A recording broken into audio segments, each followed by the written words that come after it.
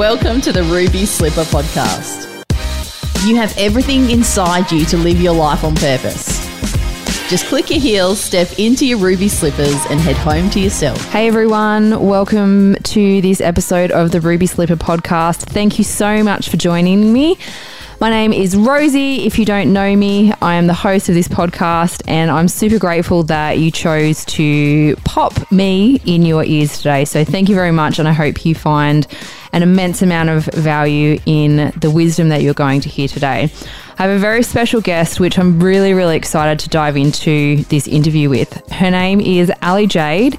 She is an artist, first and foremost, and in all her spare time, she is an advocate for women in custody. She works for the Women's Justice Network, which is an organisation that supports women and girls affected by the criminal justice system. And Ali came across her purpose because she was in prison for 14 months. So going through that experience has led her through and then out the other side to be living her purpose today, supporting these women. And when I was approached to interview Ali on the podcast, I jumped at it because I spent some time in 2019 on Necker Island via a leadership retreat that was hosted by Business Chicks. And Piper Kirkman was one of the speakers. So Piper is the author of Orange is the New Black. And she spent, I think it was roughly the same amount of time, actually, Ali, around 14 months or so, in prison in the States. And she has come out and she's a massive, massive advocate for women and people in general, to be honest, that are incarcerated. And I think her work is so important. And when I heard about Ali, I was just like, yes, I want her on here because then there is nowhere near enough awareness around this and people need to know. So Ali, thank you so much for joining me on the show. Thanks for having me. So do you just want to share a little bit about your story with our audience? Let them know a bit more about you, your journey, share as much or as you'd like, and then we can get into how that manifests into like your purpose-driven work that you're doing now. Yeah, sure. So basically I got arrested in December 2015 on drug charges. I had never been arrested or in trouble with the police or anything like that before, but I did find myself in addiction. So I've struggled with alcoholism and addiction since my early teens. It wasn't something that I was aware of until I got arrested. So, it was just one of those things where I was just blindly going through the motions a lot of people in addiction find themselves in, which is, degradation, breaking the law, all kinds of situations. And for me, I got into selling drugs to fund and support my habit, got arrested and was remanded in custody. And at the point of my arrest, I had no idea what that meant. Like I said, I'd never had anything to do with the police or anything like that. I saw myself as being quite a law-abiding citizen, funnily enough. But yeah, I was just well and truly deep in my addiction. And so when I was remanded in custody, it was around Christmas, like I said, 20th of December, I was taken into prison and they just kind of leave you there until your court date. And because of our system that we're currently in, that could be anywhere from 3 to 4 months. And with adjournments, it can take you a really long time to get in front of a judge. So in my case, I didn't get in front of a judge until well over a year after my... A year? A year. So it was 14 months before I got in front of a judge. So you were just arrested, put in there and nothing, wow. So it's called remand. So some crimes are seen as serious enough that they'll remand you in custody. And because of the charge that I was charged with, it was a small drug charge, but over several different occasions. And so in New South Wales law, that's considered to be serious. So they, remanded me in custody for a really long time. But it's just one of those things. It ended up being a real turning point for me. And I don't regret the experience at all because it taught me so much. That tends to happen when we go through things that give us purpose and direction, even though they're horrific at the time and you think, how did this happen to me and how am I ever going to get out of it? When you do get out of it, you're like, yeah, right, I can see why this was an important part of my life. So did you end up getting convicted then? Well, so I pled guilty to the charge. They also have another thing in New South Wales where, I don't know if it's Australia-wide, but New South Wales where if you plead guilty to your charges, they'll give you 25% off It's a way to incentivize people to plead guilty to get the backlog of the court system is just really, really, really bad. So I pled guilty to my charges because, you know, obviously I was guilty. I did do what they said I did, and I didn't want to go through the process of having to drag out my situation through court. So I pled guilty, and the judge gave me 2 weeks to serve. 2 weeks? Yeah. So I went back into custody for 2 weeks, and then I was released in around February 2017. Wow. Yeah. So what was it like in prison? I haven't actually spoken to anyone that has been.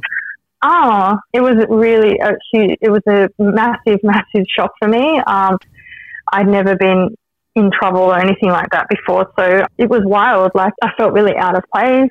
I felt like I had to adapt really, really quickly. And the scariest thing for me was not the environment, but the way I was feeling. Because I was sober for the first time in 15 years, and I was, you know, in need of medical attention and psychological intervention, and I didn't have access to any of that stuff, and it was really tough. So a lot of what I was experiencing was like withdrawal symptoms, and, you know, in a way it's an institution, so it almost felt kind of like a hospital in some ways, and other times like a school. You do get your identity taken away from you, so you become, like, once you put on the uniform, you just become an inmate. So you don't have autonomy, and you don't have things like, you know, your sense of self-respect kind of dissipates. Like, you can't advocate for yourself. No one wants to hear it. So it's very disempowering, and if you have any shred of self-esteem left, it soon disappears. So you just become one of many women who, you know, later on, since this experience, I've realised that, you know, women who've been victims of lots and lots of things before they find themselves in prison, most of them have just been, you know, victimised and traumatised their entire lives. And this is just another compounding on top of that victimisation of trauma. Usually, in most cases, prison is just another version of that, not in all cases. But I did meet some really amazing people, and I learned a lot about myself. I guess I'm only going off because the only thing I've got to compare it to is like Piper's story. So was it like that for you? Did you get helped by like a community of women that were in there? Well, sort of. Like, a lot of people ask me, you know, is it like Orange is the New Black? And I usually say yes and no, because it's not like America. Yeah. We don't have big open wings like they do. We have, you know, smaller wings where there's usually 2 to 3 inmates per cell. Like, it's not like a big open plan dorm where everyone has access to each other, and there's probably not as much violence that goes on, and the prison numbers are not as big. So it is different in what you see on TV. It's nothing like that. It's nothing like this whole, well, my experience was there wasn't this whole like top dog hierarchy thing. It wasn't a real thing. It's like more of a dramatic fantasy that gets invented for TV. Yeah. What a surprise. The reality was that, yes, relationships do get formed in terms of family units. There's a lot of women who are very vulnerable, so they cling on to other women to form almost like mother-daughter relationships and support relationships, and some of them are quite beneficial. I mean, I made a friend in there who I'm still friends with today, and we started our own little side project where we want to help women who've been through stuff like what we've been through. We want to help them to find their sort of personal power. So we still keep in touch, and we're both very, you know, focused on that giving back sort of thing. I love that. Thanks for being part of our purpose. The Ruby Slipper podcast is kept ad-free, so we don't annoy the shit out of you with ads. If you'd like to keep it that way and receive exclusive gifts from Rosie, please click on the Patreon link, which you can find in the show notes or at rosienerney.com.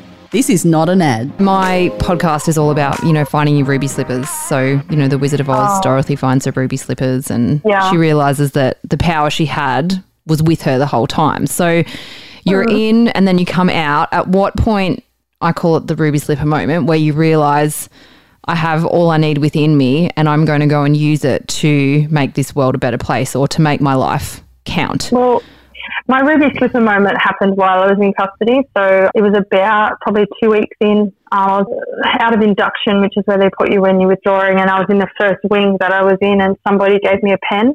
And I've always been an artist. And during my addiction, I never really connected with my art very much. And so a pen was quite a big deal because no one had anything. So wow.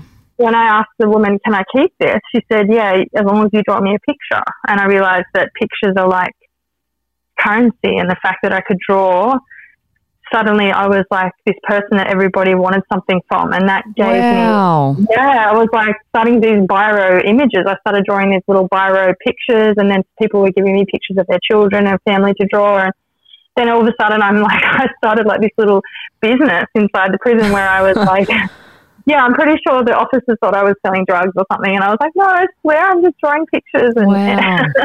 I had everyone wanted something from me. So it became really quickly, it became a source of power and inspiration for me. And I thought to myself, if I can make this work in here, imagine what I could do out there with this. If I can stay true to my art, and this is obviously what I'm supposed to do.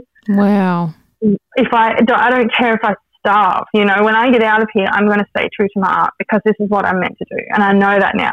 And so that was a big moment for me, and staying clean and sober was a huge part of that. I said to myself, all I have to do is stay clean and sober one day at a time, and I can get, take those little steps towards that goal. And I guess the goal was to use art as a way to, A, empower myself, and B, empower others. And that's what I'm doing. I love that. That's just, made me teary listening to you, actually, because, I love that so much. Not only you finding it for yourself, but how you were able to give to those other women. I can't imagine what it would be like.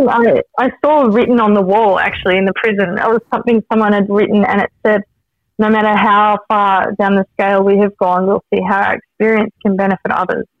And I read that, and that was another big light bulb moment for me. I was like, okay, this experience has value. Even right now, what I'm experiencing can be... That is phenomenal. It's and as you're saying this, I'm just like, this is so misunderstood.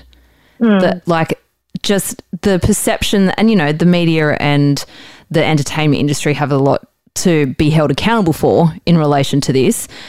It's so misunderstood what you're saying. Like, your identity gets taken. You're not a person anymore. You're just someone. You're just a thing that needs to be managed. And having things like that written on the wall, there are real humans. There are real, men and women in there that have feelings and that have made some really bad choices, but they're not necessarily bad people. And everyone deserves hope. And that was one thing that I loved about Piper when she was talking. She said the system is built to harm, not to heal. Mm-hmm. And specifically for women, that huge statistic, 92%, I think, of women that are incarcerated have experienced some kind of domestic violence and or sexual abuse prior to incaration. Yeah. I'm just like, 92%, or like, that's massive. Yeah. It's massive. I'm writing I run a program at the moment inside a youth juvenile justice facility. So I actually go back into the youth system and I teach an art program there, and it's a diversionary program. So the whole idea is that we talk about things like self-esteem and resilience and self-care and, esteem building things. And one of the things that strikes me is that these girls have never, ever been told that they're valuable or worthy, or that they can make a difference in the world, or that their experiences have value, or that their words have value or thoughts. So they just have got no idea about self-esteem, and it starts there and it just carries on through their life into their relationships and their choices. And, you wonder why people end up in prison. It's just pretty obvious to me now, but back then obviously it wasn't. Shine in your ruby slippers and get weekly inspiration. Join Rosie's mailing list at www.rosienerney.com. So you're working directly with the system now and rehabilitating women and girls that are in the shoes that you were wearing. Yeah, so I work for an organisation called the Women's Justice Network. I'm a youth programs worker with them, and so, like I said, I go back into the youth juvenile justice system and teach groups to girls in there. At the moment, because of COVID, I haven't been going in, but I am in the process of continuing what I'm doing, so writing programs, adapting what I've learned into something that we can model and deliver to women and girls in custody. And the organisation I work for are fantastic. They match volunteer mentors from the community with women who are currently incarcerated. And so they match women like anyone can sort of get selected to become a mentor, and then they match you up with a woman in custody and you become like a pen pal. Wow. And so, they match you based on mutual interests, and then once the woman is released, you can become almost like a peer mentor for this woman and help her kind of get back on her feet. So I went through that program and matched with a mentor, and she was an integral part of my rehabilitation when I got released. So I'm really grateful to be working for them. It's just an incredible opportunity for me to do what I want to do. That's amazing. And anyone can do that. You just volunteer. Yeah, so they have a website. It's www.wjn.org.au, and you can go on there and register to become a mentor. And they have, obviously a screening process, and then they have training, and then women can apply to become mentors. Yeah, that's cool. Phenomenal. I'm just listening to you. I'm like, that is so something I would love to do. Totally up my alley. I'd love to be able to contribute like that. What was sorry, go. I was just saying, like, we know mentorship works, and we know that it works in this particular area because, with women who've stayed engaged in a mentorship program, they've had a 97% success rate in the fact that they won't return to custody. That's phenomenal. Yeah, it's pretty cool. That's huge. Mm-hmm. And is there public funding for that, or is this? No, this is independently funded. Yeah, so we do have a little bit of funding for the adult mentoring, but majority of our funding is from the community. At the moment, we're in the middle of doing our 2020 fundraiser because of COVID. We had to cancel our big, gala, the end of the year gala. So we're doing an online fundraiser. So if anyone's interested in helping out, jump on the website and check it out because we fundraise through community stuff, and I do stuff through my art, and it's I can't believe, well, I can, but still this kind of stuff blows my mind when you have a success rate of 97%. Mm-hmm. That it isn't supported by the government. Yeah. Like, come on. It's just Okay, so if anyone's listening to this and you want to contribute individually, or you know a business that would like to be involved in helping these women rehabilitate and get back into society with their self-worth and their self-esteem intact, maybe for the first time ever, please go to that website that Ali mentioned because this is very, very important work. Let Rosie guide you to find your ruby slippers and learn how to use them. www.rosienerney.com. What was a common theme that you found with the women that were in prison? Like, apart from, you said the trauma and the lack of self-worth and stuff like that, was it, I don't know, was there anything else that was like a common theme between everyone? I suppose if I had to sum it up in one word, I would say heartbroken. Just from the beginning, just heartbroken. Just been let down by, maybe their parents, maybe the system, maybe they've been, victims, but they just struck me as just a big group of heartbroken women who've had to manage and adapt and had to become hard in order to survive in a world that they were living in. It's not nice, but I'm very big on shining light on these areas of the world that don't get light shone on them, because because they don't get exposure doesn't mean they're not there. Yeah.